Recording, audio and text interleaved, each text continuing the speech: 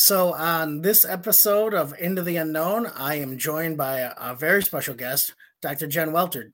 Dr. Jen, how are you doing today? I'm doing great. I mean, how could I resist? I think my life has been stepping into the unknown. So, how could I not join you? I really appreciate you taking the time.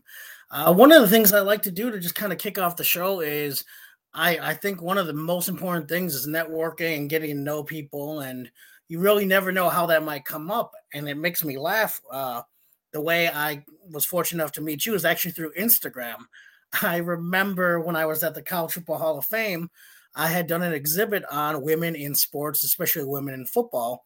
And of course, when we're talking about a subject like that, there's no way your name doesn't come up. And so I think that's how we first got connected. Absolutely. And, I've done a few things in football. So always great to connect. And, for me, I tell anyone when you're trying to do something that hasn't been done, it's really important to lock hands with the people who are supporting you as you do it.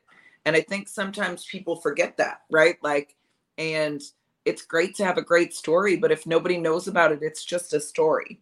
And to achieve maximum impact, we have to have storytellers. And so anytime I can support someone like you who's making moves in his own journey, why wouldn't I do that? Well, I really appreciate it. And it's one of those things I think when you see the desire from someone else that wants you to succeed, that always just, I think, helps, at least for me, it fuels me even more. Yep, it sure does. And, you know, there's a great saying that we use in football all the time, and it's game recognizes game. And it doesn't have to be the same game for you to recognize somebody's heart, somebody's hustle, somebody's work ethic, and when they're doing, things for the right reasons. Let's jump into it. I want to know a little bit about you. What's your origin story? That comic book issue number one. The origin story of me would be a little girl who looked out on a football field and thought that the guys playing looked like real life superheroes.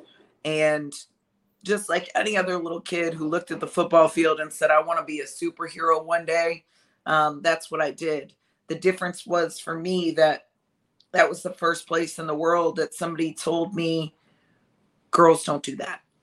And it was such a weird thing for me, right? This was the sport that my whole town shut down for on Friday nights, and everybody went. And we cheered for them. They had the brightest lights, the biggest venue. And yet girls can't do that just because they're girls, right? Like it was kind of one of those things where you think back, like computer talk, like does not compute, does not compute. And it didn't destroy me, but it was kind of that thing in the back of my mind that just said, well, why can't we do that? And girls didn't play. Thankfully now they have a lot more opportunities than I did, but back then it really wasn't a thing. And so ended up being a great athlete, played a lot of sports, just not that one. And when I got to college, I found rugby for the first time. And, it was the coolest sport I'd ever seen, and girls got to play it. And I was like, well, I'm doing this. Played all 4 years at college.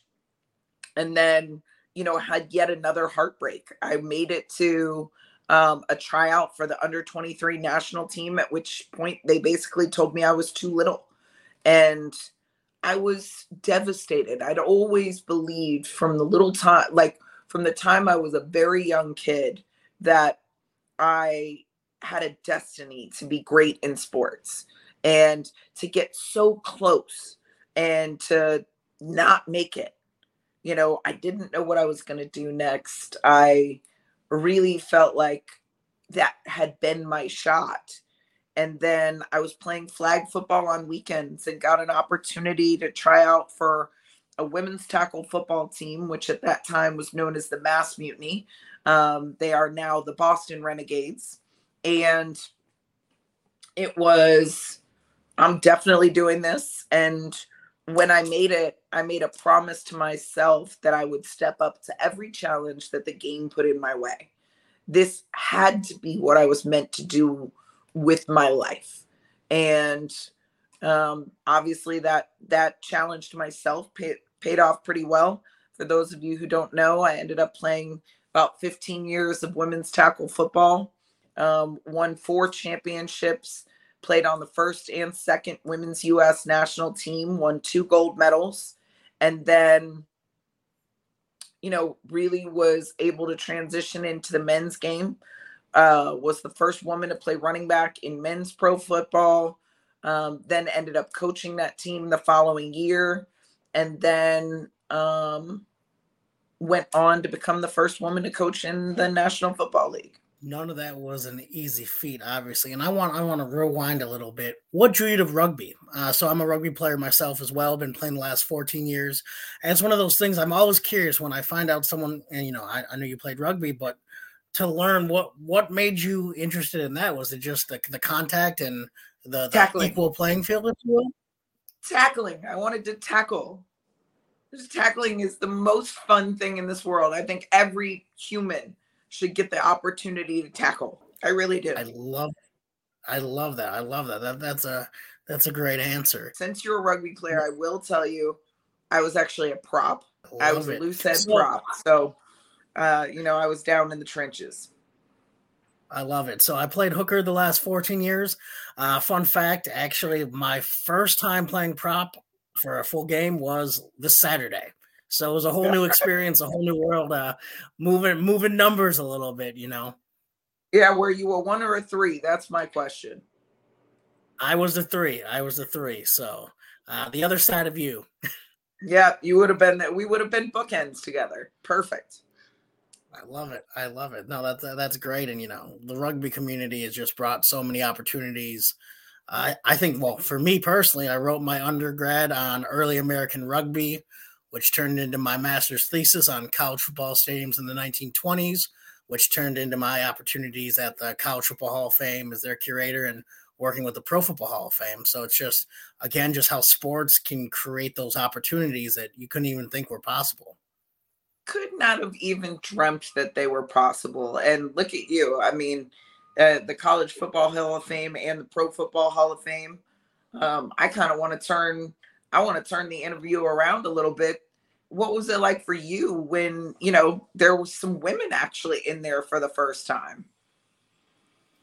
I absolutely loved it. It's just, I think, to be honest, with the rugby background, I had seen women compete at a super high level, and just having the opportunity to put it in there and share that story, and not that like it was a cliche, this is what we're going to do, but actually, I reached out to Sarah Fuller, and we were able to get her uniform from when she was at Vanderbilt. I believe her helmet and her jersey, and the helmet was the Play Like a Girl one. And I just, I love the opportunity.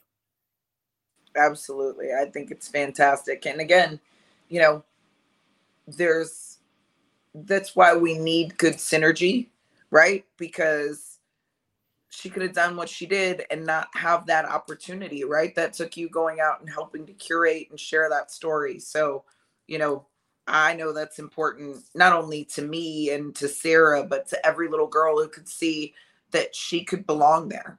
And that was something I didn't have when I was a little kid. I really appreciate it.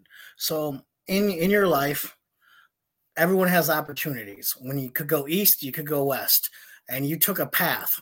Can you give me an example of a time you took a path not knowing the outcome and how it worked out? That's been my whole life. Football didn't have a way to monetize for women when I did it. So it was a bet on myself. And I think in life, we have to take those, because what I realized is that I didn't want to ever, wonder what would have happened if I would have just, tried out for that football team or gone for that national team or, taken the journey to try the NFL or any of those risks.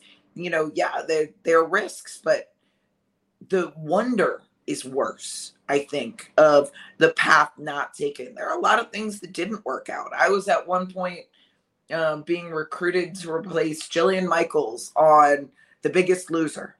And I remember like the highlight reel that's out there to this day was created for that, because that's when you used to actually have to get somebody to make you a highlight reel, right? It's not like now where you can just do it on your phone. Like that was a real thing. And I remember having it made because I was their pick, and I obviously didn't get it, or you wouldn't know me in this lifetime as I am today.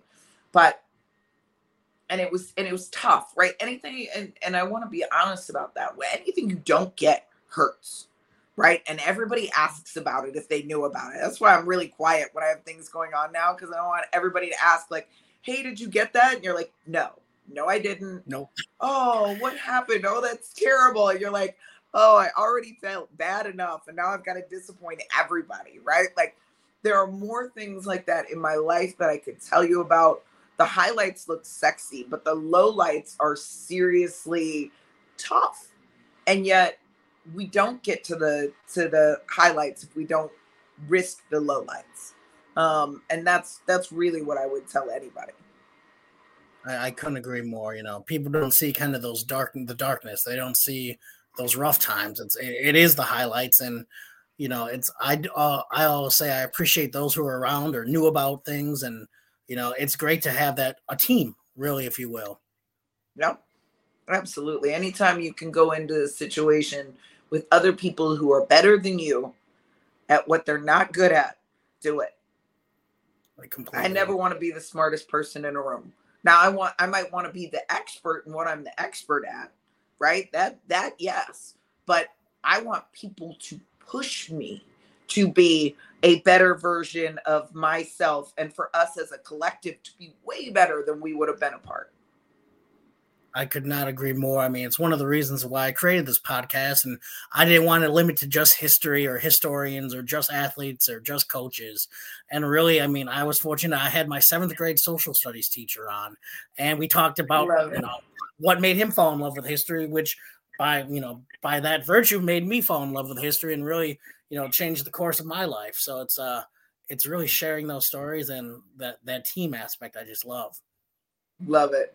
That's great. And good for you for like showing that appreciation. I think too often people that impact us may never know, right? Or they may never get to hear how much they meant, right? And probably one of my greatest regrets in terms of people who doesn't realize how much he helped me would be Terry Glenn. And if you're a football guy, you know who Terry Glenn was. TG and I coached together at the Texas Revolution. And, he gave me advice that really fortified me when I went to the NFL, and everybody knew it, right? Like, and I told people, and I'm sure he knew to an extent, but I was so excited to give him my book because it framed part of it. And he passed away before I had that opportunity. And, I think, I hope he knows, because he had his own struggles throughout his life, like we all do. But I hope he knows somewhere just how special he was to me and what a big impact he had on my life. And I try and do a good job, and I don't always, but I try and push myself to include the strong shoulders that have pushed me to be who I am, right? Whether it be the ones that everybody should know, which is my family, my mom and dad and my sister, just for the love and the understanding that they give me for being crazy, or the teammates that I played with the Dallas Diamonds, who, I still think are one of the best teams that no one knew about, or all of the women who played on Team USA, or the men who, gave me opportunities. It doesn't work without those people and without that support. And too often I think we forget them, but I'm a super loyal person, probably to a fault at times, because if you're great to me, I'm going to try and be great back to you, because the rest of the accomplishments really don't mean a lot if you're a terrible human in the process. Completely agree. You touched on it. So you're an author, I understand. Can you tell me a little bit more about your books? Yes. So the first book that I wrote, Play Big, came out in 2017. And that was a motivational take on my story where people can take, learnings from it and apply it to their own life. And, it's a great book. I have a lot of people who it means a lot to. I also have a kids book series called Critter Fitter, which I came up with in the pandemic to try and help kids and families who were struggling. Oh, look at that. You got a copy. Look at You that. did that I got thing. a Yeah. copy.